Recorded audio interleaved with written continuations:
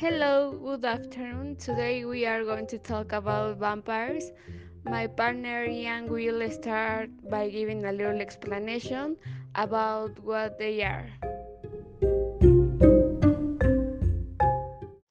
Hi, a vampire is an undead endowed with enormous strength and power, who maintains his immortality by drinking the blood of living beings.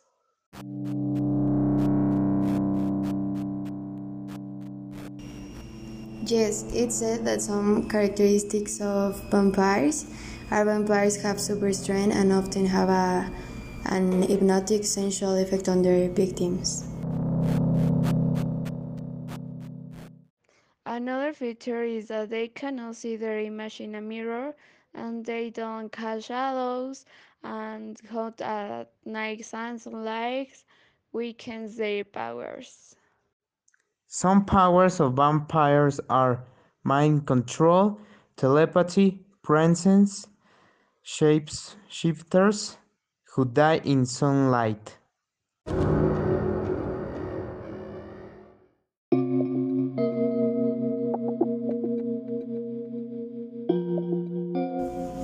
It's said that a person can become a vampire if he commits suicide, practice witchcraft, dies before being baptized, or has been born illegitimate.